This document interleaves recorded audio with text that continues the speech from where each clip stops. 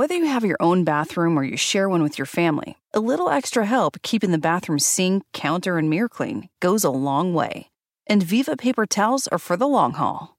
They're 2 times more durable when wet compared to the leading value brand. And they clean like cloth, helping you keep the surfaces in your bathroom dry and fingerprint and toothpaste free. For an exceptional bathroom clean, there's Viva paper towels. Visit vivatowels.com to learn more. Areas in Arizona, Florida, and Oklahoma. It was a great day for making America great again. And for the Democrats, not so much. Hey everyone, I'm Jim Dawes, and this is Right Now, a journal of news, politics, and culture from an American nationalist perspective. Well, the Democrats managed to shoot themselves in the foot again yesterday. In Florida, they nominated to be their candidate for governor the mayor of Tallahassee, Andrew Gillum. In a 4-way race, Gillum got about 32% of the vote. Interestingly enough, he spent a small fraction of the other candidates in the race. Philip Levine, the mayor of Miami Beach, spent $36 million on the race, and Andrew Gillum only spent about $6 million. But Andrew Gillum had the endorsement of Bernie Sanders and Alexandria Ocasio-Cortez. Yes, Andrew Gillum is a card-carrying member of this new Democrat Socialist group. I say card-carrying, I mean that in not in a literal sense. He calls himself a progressive, and of course the leftist media calls him a progressive too. But all of his policies are right in line with Andrea Cortez and Bernie Sanders. He wants a $15 an hour minimum wage, free health care for all. He wants to abolish ICE, have open borders.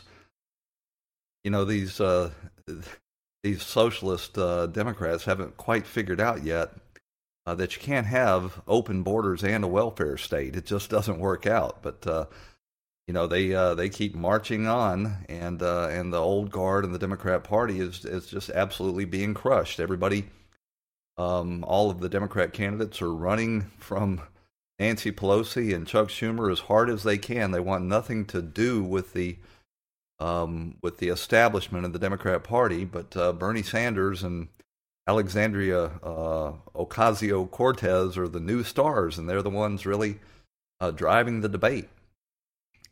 Gillum got about 36% in this race, less than half. But in Florida, you don't need a majority to win a primary. You just need to get more votes than the next guy. You know, the funny thing about all of this is Bernie Sanders has become the kingmaker in the Democrat Party, and he's not even a registered Democrat, which has got to be driving Nancy Pelosi and Tom Perez and the rest of the sort of legacy Democrats absolutely out of their mind. But yeah, we've got to stop using this term progressive. They are not progressive. They're not progressing toward anything except for financial ruin. They are, in fact, socialists, and which is to say they're Marxists. We need to start calling them Marxists. We've got to take back the language.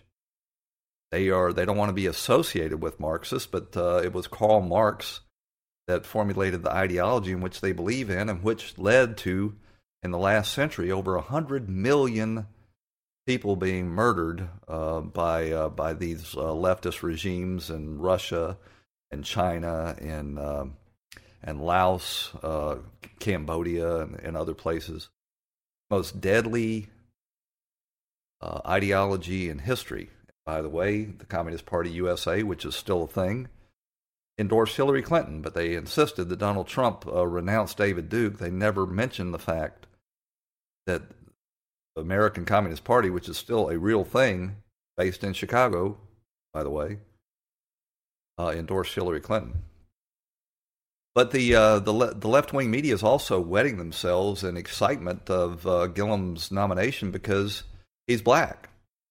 And while I don't think that that's going to make a big difference in the Florida election, yes, he will turn out some black vote, but it's not a big number here in Florida. And I think a lot of blacks are going to be enjoying the Trump economy so much, with jobs plentiful, wages rising, and everybody's investments doing well, that Trump will probably do better among blacks in the general election, or Trump endorsed candidates in this case, than in generations. They've also nominated, the Democrats have a black candidate in Georgia, Stacey Abrams, and they're just absolutely beside themselves. The leftist media is singing her praises and talking about what a great breakthrough this is. Truth of the matter is, I stand a better chance of being drafted by the New York Yankees than Stacey Abrams has of getting elected governor of Georgia, and I think that that's going to be the case down here in Florida as well. On the Republican side here in Florida, the GOP nominated Ron DeSantis, a Trump-endorsed candidate, who was 25% down in the polls a month ago when Donald Trump endorsed him and then rallied for him there in Tampa, Florida, and he closed the gap on the state's Secretary of Agriculture, whose name escapes me right now. But he won, DeSantis won the GOP nomination by 54%. Just absolutely came roaring back with this Donald Trump endorsement to win this nomination. Ron DeSantis is an absolutely great candidate, good-looking guy, well-spoken, totally on board with the Make America Great agenda. Comes from a working-class background, grew up in the panhandle of Florida in Dunedin, there between Brayton Beach and Destin, a beautiful place, but grew up sort of a hard scrabble life, but managed to work his way through Yale and Harvard and become a judge advocate general, which is to say a lawyer for the U.S. Navy, where he served as an advisor to SEAL teams and was awarded the Bronze Star. He's got a beautiful family. This is just an outstanding nomination, and I'm going to be proud to call Ron DeSantis my governor. On the Senate race here in Florida, Rick Scott handily beat his opponent for the Republican nomination, and the Democrat incumbent in that race, Bill Nelson, ran unopposed. So we've got two very flawed candidates in that race. David Scott, did I say Rick Scott earlier? David Scott, sort of inarticulate, bumbling kind of guy, made a fortune in the healthcare industry before he became governor, and he's done a good job as governor, but he's not charismatic or articulate fellow, and he's running against an incumbent. I wouldn't classify him as a strong incumbent. He's sort of a low-key, do-nothing kind of guy. Bill Nelson looks like a cadaver for all the world. And he's leading him by about 2 points in the most recent polls. Scott has a lot more money than Bill Nelson because he can write a check for a lot of this stuff. And Scott's been on the air here in Florida for the last month with negative ads against Bill Nelson, and Nelson hasn't gone up on the air yet. So it's looking pretty strong that we may pick up a seat down here in Florida. In the primary in Arizona, Martha McSally edged out Kelly Ward. Actually, she beat her, I think it was 52 to 36% for the nomination to replace Jeff Flake, who's retiring because he made the mistake of becoming a never-Trumper and can't possibly get reelected there in Arizona. I wanted, myself, Kelly Ward to be the nominee, but Trump withheld his endorsement in that race. And the truth of the matter is, Martha McSally is probably better known and is a more formidable candidate to go up against the Democrat nominee there in Arizona. Martha McSally is a former Air Force fighter pilot who was the first female commander of an Air Force fighter squadron. She is an impressive person. The only flaw that I see in her is she opposes the construction of a wall, and that may be trying to play to the base in Arizona. We don't need the Republican senator from Arizona's permission to build the wall anyway, but it would be good to have her vote, and hopefully with a Trump endorsement, it will come with some strings attached. The disappointing thing in the Arizona race was Sheriff Joe Arpaio got involved and really hindered Kelly Ward's candidacy because he ran on her right, so she had to fend off his candidacy instead of focusing all of her attention running against Martha McSally. I wish Donald Trump had picked up the phone and told Joe Arpaio to sit down. It was a dumbass thing to do. Joe Arpaio's 86 years old now, and he would have been 87 beginning his freshman term as a senator. Joe Arpaio really sort of showed his ass in this particular situation. McSally is going to face off against Kristen Samina on the Democrat side, and she absolutely crushed her primary opponent.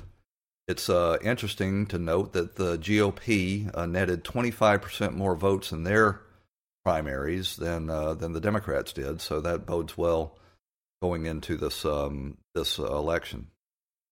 Over in Oklahoma, Oklahoma is about as red as it gets, ladies and gentlemen.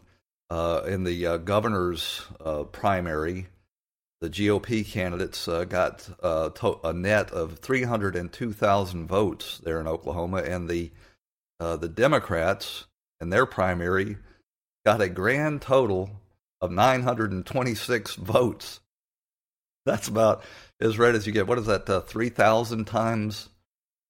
Yeah, 3,000, over 3,000 times more votes for the Republicans than the Democrats. You could basically take all the Democrats in the state of Oklahoma and jam them into the Oklahoma Panhandle. That's twice the panhandles come up in this podcast. But you could put all the Democrats in the Oklahoma Panhandle, and you'd still have plenty of room to stretch out. My granddad used to tell a joke that I was a kid that he would refer to his 40 years exploring the Oklahoma Panhandle. I never did really get that until I started looking at a map and seeing what he was talking about. So Trump-endorsed candidates are far and away winning. I think he's lost two elections of Trump-endorsed candidates. The one there in PA that ran against Connor Lamb, who basically ran as a Trump Democrat. And, of course, Judge Roy Moore down there in Alabama, that the media and the Democrats are absolutely successful in kneecapping. So we're going into these midterm elections looking really good. Trump has proven he's got coattails both during the 2016 election that he won and during these special elections and primaries running up to the midterms. So we're looking good. The Democrats are going to be hard-pressed to run their candidates. These socialists, they're trying to tamp down talk of impeachment among their candidates, but these Democrat socialists just won't sit down and shut up. And now they've basically forfeited the governor's house here in Florida as well, nominating one of these socialists. And I don't think voters are going to pay attention to this BS that's going on in the Washington establishment and the left-wing media. I think people are going to be looking at their paychecks and their 401ks and realizing that the last thing they need is to be electing Democrats when the emerging narrative or the emerging influence in the Democrat Party is in fact socialist. You had Bernie Sanders running around, saying that Venezuela is the way we had to do things until Venezuela suffered the same fate as all other Marxist regimes. And now he has nothing to say about Venezuela anymore. But they've got this cognitive dissonance, these Democrats, that are enjoying and benefiting greatly from this fantastic roaring economy, while at the same time they're being asked to pay attention to Rachel Maddow on MSNBC and send all of these left-wing socialist Marxists to Washington. Well, that's all I've got. If you can, like, comment, subscribe, and share. And if you want to support this broadcast, go on over to our Patreon page and kick in a buck. We'll see you tomorrow. Whether you're moving in together for the first time, this can be your closet, or you're a new parent to a little fur baby, Viva paper towels can help you maintain a clean home. They're 2 times more durable when wet compared to the leading value brand, so they clean like cloth, helping you pick up after your new pet in your new home. For an exceptional cloth-like clean, use Viva towels. Visit vivatowels.com to learn more and start fresh with a clean feeling of home. You're listening to Find My Way from Paul McCartney's latest album, McCartney 3. Labeled as one of 2020's best albums by Rolling Stone, this collection completes a trilogy that began in 1970. Now available on all music platforms.